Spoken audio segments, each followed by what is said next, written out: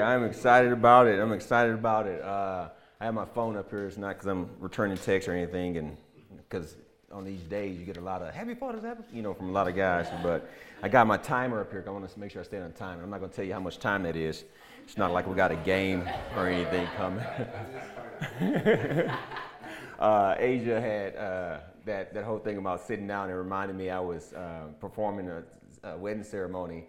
And they had who gives his bride away, and the dad comes up, I do, and they do all that, and great. And I just went right into the ceremony. Thank you for being here, this and this and that and this and that. And Tori was on the side.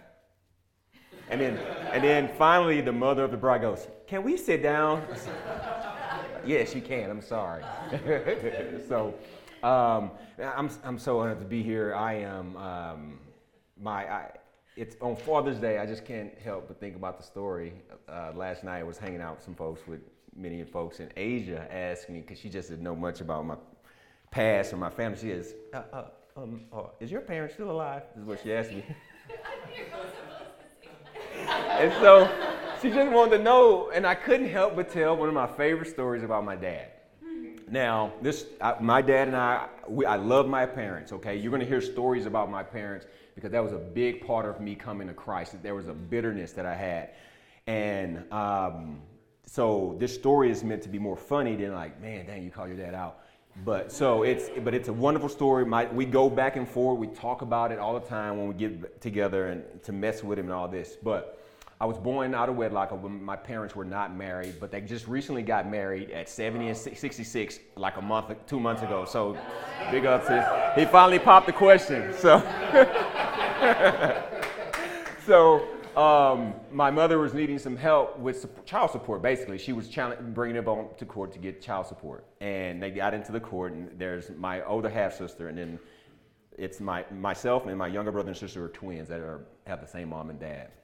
And so he's denying those are not my kids, A, B, and C. And the judge said, "Well, Mr. Brinson, we're going to have to charge you $600 per kid to get a DNA test to see if these are your kids or not." And he goes, "Okay, Judge, those are my kids."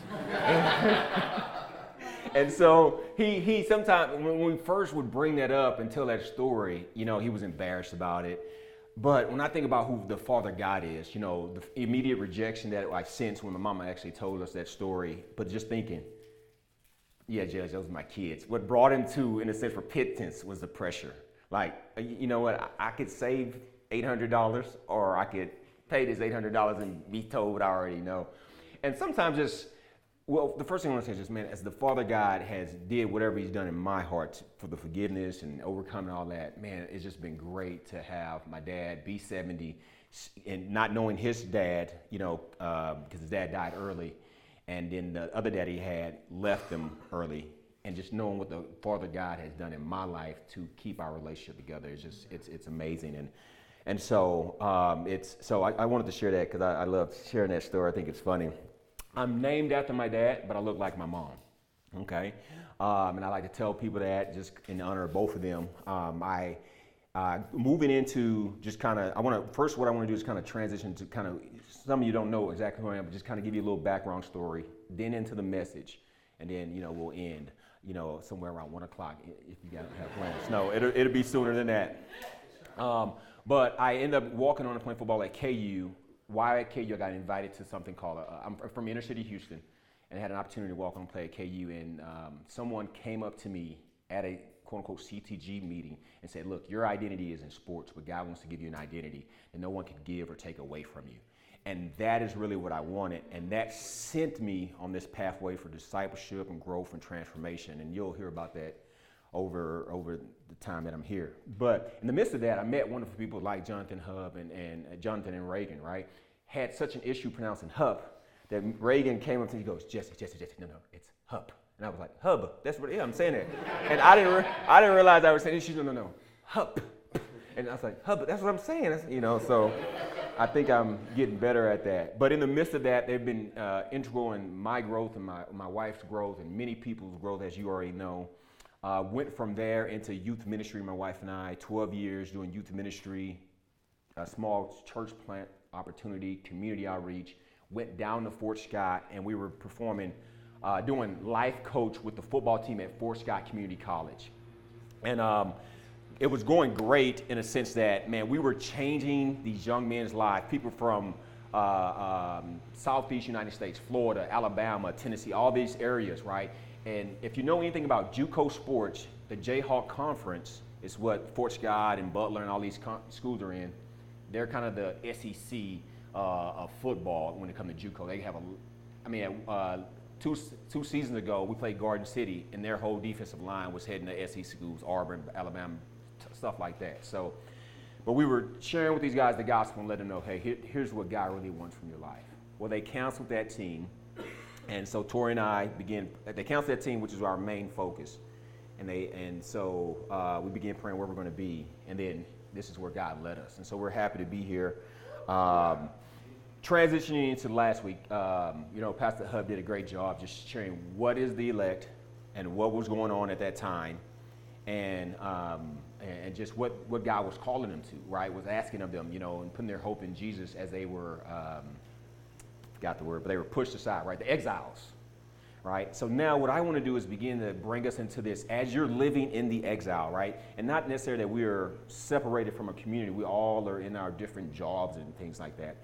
But how do the same principles he was teaching them are the same principles that are available in how we should live today, right? As the elect, as the chosen people of God, all right? And this is how it's going to look a little bit, all right? The first couple points I make are going to be kind of heavy. I'm going to hang on them a little bit, right? It's like, man, that's a lot. Or it's going to feel like a lot, at least to me it does. But the last couple are just going to be like, boom, boom. All right, and so as we transition to that, be ready. So what we're going to do now is we're going to just read the scripture together.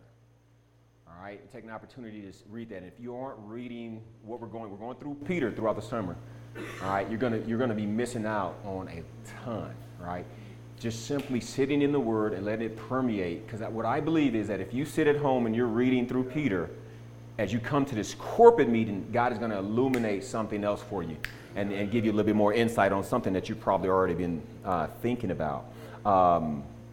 Before I go into that, I just want to say this is my lovely wife, Tori, our oldest knucklehead, lovely son, Zeb, and then Ayana and Izzy in the back. But let's read the scripture together.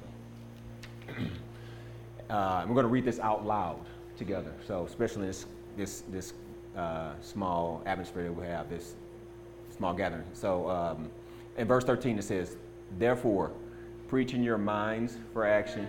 Together, we're all gonna read, out loud.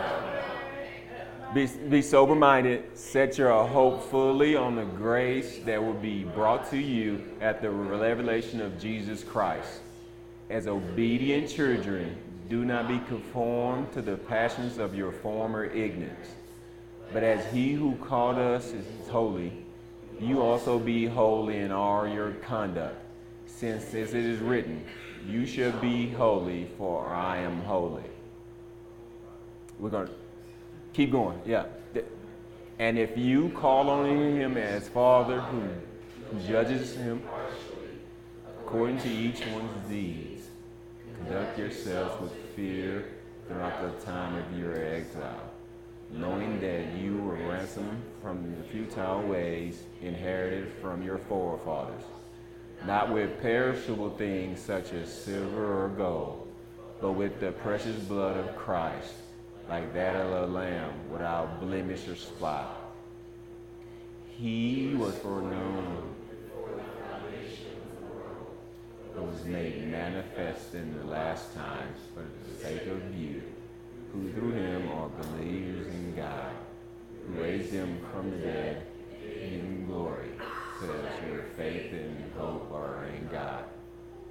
Since you have been born again, not of perishable seed, but of imperishable, through the living and abiding word of God, having purified your souls by your obedience to the truth for a sincere brotherly love. Love one another earnestly from a pure heart. For like grass, and all its glory like the flower of the grass. The grass withers and the flowers fall, but the word of the Lord remains forever. And this word is the good news that was preached to you. Amen. And the church said, amen. Good job, folks. Thank you. The theme for this is the elect operate in holiness as God is holy. The elect operate in holiness as God is holy. And the first part I want to answer is, okay, why is how do we operate like that? How do we operate like that? And I believe it tells us that in verse 13 and 14. And the first thing I want to point out is preparing your mind for actions. Preparing your mind for action. And this is one of those parts that are going to have a heavy point to it. And I enjoyed this so much as I began to look at what are they actually telling us, and when they say prepare your mind for actions. All right, and so in this next picture you'll see, this is how you guard up your loins. And so if you could, I know this picture's kind of blurry, but it's the best one I could find. Back in the day, these guys would wear these almost like robes or dresses type things with a belt around it. And so what they would do is they would push the dress through, or the gown, whatever, take the extra slack, pull it around, wrap it up, and then they would get ready for their battle. And so how that looks for us today is, growing up in inner city Houston, I saw a lot of violence. And so what we would do is go like this, what's up then? Let's go. What's up? And so they would pull their pants up, and you've seen guys who, they roll, okay. Or if they're the ladies, oh, okay, we got a problem? Okay, hold on 1 second, And that's what they're literally saying for us to do in our minds. Prepare your minds, because there's a battle. And if I could tell you this with any emphasis and passion or plead with you, we all know it's not against flesh and blood. It's the spirits and principalities. And that's why they say guard. It says prepare your mind. So you literally have to be engaging your mind and like, okay, what am I going to see? What is going to go on that I need to prepare? Because that's what you're going to do. That's how you're going to operate in trying to defeat whatever that enemy is. And so it's talked about guarding your lines, preparing to engage in the action that is coming, whether you want it or not. The second part of that is being sober-minded. All right, and when we hear that sober, we know that to be, not drunken.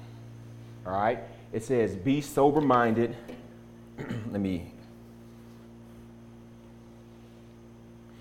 Be sober-minded and set your hope fully on the grace. All right, what it's actually telling us to do is to not be drunken, obviously. Right, there's the gauge of tipsy to complete. I can't even stand up. But it didn't just say that. It said be sober, which means to be in your mind controlled, right? Knowing your actions. And never am I more in a stupor or unsober than when I come home from work.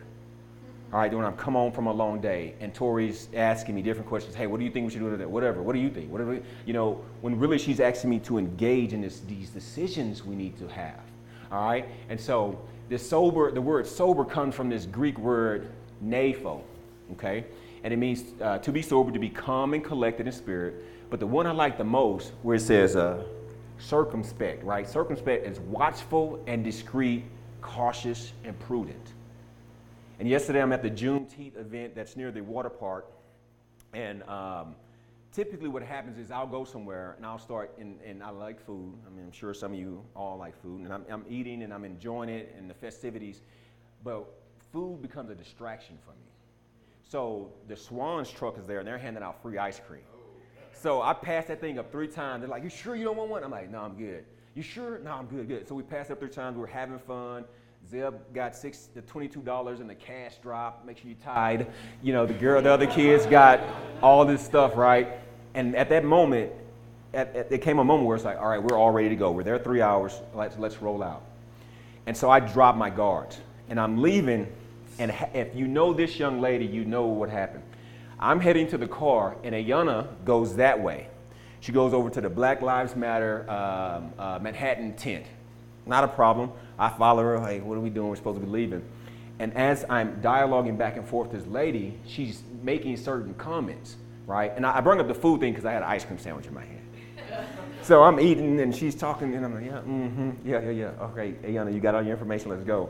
And she made this comment about reproductive rights. And I'm like, what is she said something. I don't actually remember what she said, but it's like, what is she trying to say?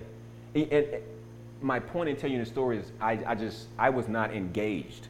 I was not sober-minded. I was not ready for the battle, which I really think at that moment why I was there. I was not ready to engage in a discussion to help her see truth on that matter. And I was like, oh, okay, yeah. All right, guys, let's go. And then we end up leaving. I say that, guys, because we got to stay squared up. We got to stay squared up because my point, the person, let me say this, the person who typically, Tori and I are going to be speaking in a couple weeks on just, later in Peter it talks about the husband and the wife and in that role. And this is not a statement that is dishonoring to the wife. What I'm saying is though, the husband typically is that person who is setting the temperature for the family, right? He's temperature the thermostat, right? And so if a husband is not coming in with the mindset that I'm going to make sure our family is moving towards faith, a lot of times that ship begins to go the other way, all right? If you think about abortion, right? Most women, right? A lot of women dictate the decision to a male figure, whether it be the father of the child or even their father. And most decide to have an abortion because the father or a male figure in their life did not pull them back, did not direct them on like, hey, keeping the baby. Okay, I know a lot of people want to think, man, don't get political, but no, actually our goal is to be involved in those areas. And I say that to show you the emphasis of how impactful a father and a male figure is in their life. So, but we have to be sober-minded. As we continue to think about how do we be holy as the elect,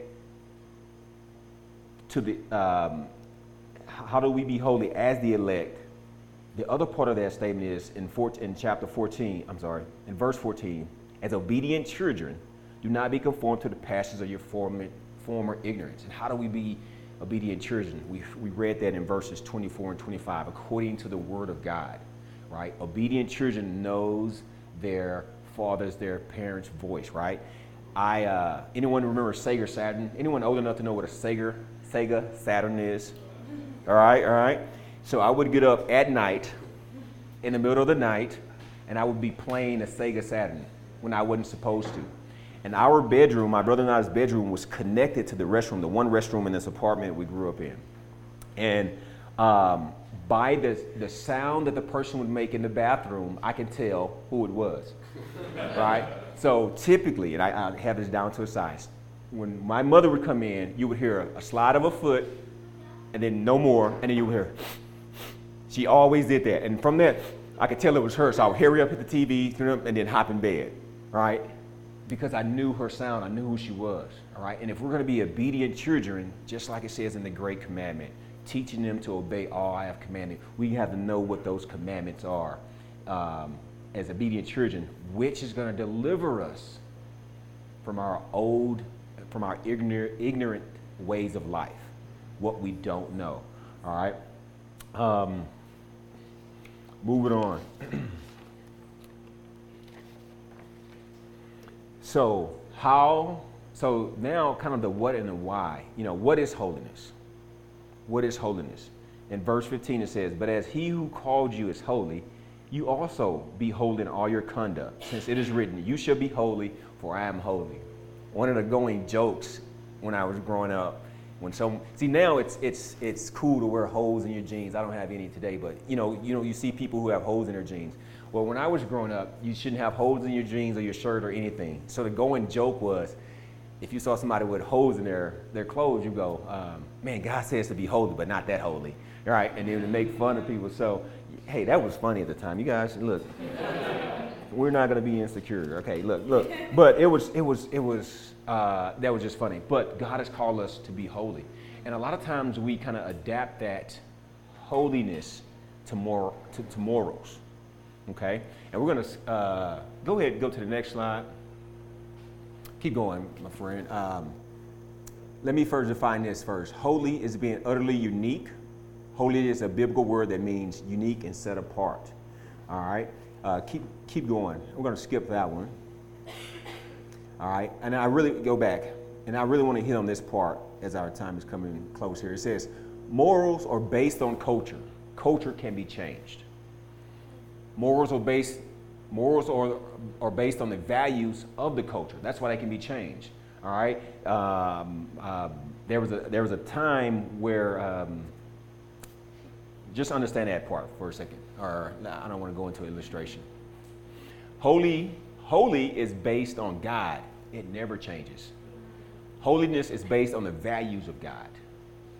And I want to just, what I'm wanting to do is to separate this idea that morals and holiness is the same. It's not. Morals can always mirror holiness. Holiness can't always mirror morals. Okay? And there was a, how do I want to say this?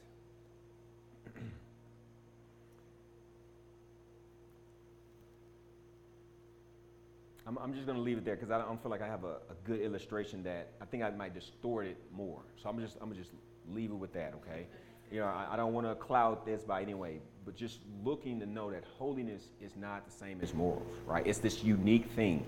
The Bible Project uses the sun as an illustration, right? It's this unique thing. And with holiness and with God, the closer you get to it, the more you see his true nature and his holiness. Right? Just like the sun, the closer you get to it, you're going to feel how radiant it is and how much it burns. But here's the thing that he does for us, like he did for Isaiah in this next verse. He cleanses us of our sins, which keeps us from entering his holiness. And in that, he makes us holy.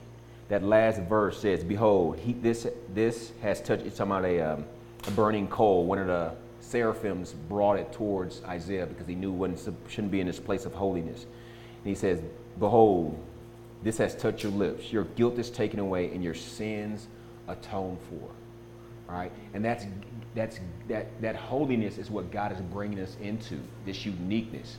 And that's why it looks a lot different. When you begin to make decisions based on Christ and what he has called you to do, it looks a lot different than what the world says. It looks a lot different than what your neighbors might be doing, your friends might be doing. Continuing forward, all right, verse 17. And if you call on him, and this is where we're going to begin to just kind of look over some things and not dive as deep. But I'm going to read both of these verses for us. And if you call on him as Father who judges impartially according to each one's deeds, that, you know, it almost makes you think, faith by works? Or what is he saying? Conduct yourselves with fear throughout the time of your exile, knowing that you were ransomed for the futile ways inherited from your forefathers, not with perishable things such as silver or gold. All right, stopping right there. You know, it says, conduct yourselves with fear. And this really is a fear of understanding that my greatest works are like filthy rags. All right. So but in the midst of that, God cleanses me of my sin and allows me to be able to do something that he works for his good. All right. And so knowing, not getting, my mom, when we would be acting up in the store or something, she would say, don't get beside yourself now. Right. It's reminding us, hey, look, there's a way you should be acting. There's a way you should be operating. There's something that should be coming out of your life that though it isn't as perfect as, as our God can still use it. And so understanding that. And then moving forward, verse 19. But with the precious blood of Christ, like that of a lamb without blemish or spot, he was foreknown before the foundation of the world, but was manifested to you, manifested in these last times for the sake of you, who through him are believers in God. And as I was reading this, it's like, okay, I'm getting this. And then he just kind of layers it on and on and on. It's like extra icing on the cake, but it's too much icing. He began to kind of just, all right, Peter, what are you saying? So what I did was I just underlined, but was manifested to you. Bo and I are getting our degrees, our master degrees in YouTube Academy as we try to finish our basement. And Bo had this idea, I'm sharing Bo's story, but like, man, I'm going to finish my basement, right? And that idea, you're right, that idea represents Jesus being created before time. But it says was manifested to you. And so as he's working through that project, it's being manifested, this idea that he has. The more and more we come and realize who Jesus is, operating in his holiness, we see him manifested more and more to us. Verse 21, who through him are believers in God, who raised them from the dead and gave them glory, so that your faith and hope are in God. Last part of that verse, the verse of scripture we read. Purify your souls through the word of God. Having purified your souls by your obedience to the truth for sincere brotherly love, love one another earnestly from a pure heart. And then it obviously talks about the word of God not passing away. Everything else will pass away, but the word of God will not, in that last verse 24 and 25. I would like to think that everyone in here understands that, look, if you're not living your life built on the word of God, that you're eventually going to fall and crumble, right? But I know that's maybe not true. So I want to remind us, anything you're seeking to do, anything you're hoping for, anything that you feel Jesus calling you to, if it's not based on the word of God, and in here it's talking about living in a brotherly love and operating in a certain love, if that's not based out of God, if it's not based out of his word, you're going to miss the target. And we see today the different agendas and different ideas of what love is, and distorting the phrase love thy neighbor. Many of it is based in ideologies that have a small sprinkle of truth, and it's not the full truth. And so I end with that. Make sure you're basing everything you're operating out of, that it's out of the word of God. So with that being said, I'm going to close in prayer. God, just thank you. I thank you. I thank you. I thank you, Lord. I first thank you, Lord, for you being the example of the Heavenly Father that we all need. Lord, the love, and on this Father's Day, Lord, that we can be reminded of that. And that, Lord, I just sense that I know that some folks might have matched their father against you, Lord, in the sense of, this is where my father failed. Lord, that there would be forgiveness. Lord, that if there's any root of bitterness, it'd be uprooted, Lord. And the seed of your love and how you have taken care of us through all our years resonates. And with that, Lord, that we would sense that if we're going to operate as you, Lord, we must operate in holiness. We must be holy as you have called us to be holy. Well, I thank you, and we praise you, Lord, and in Jesus' name we pray. Amen. You want to come up, my friend? Asia, come on up then. I didn't know who was coming up there.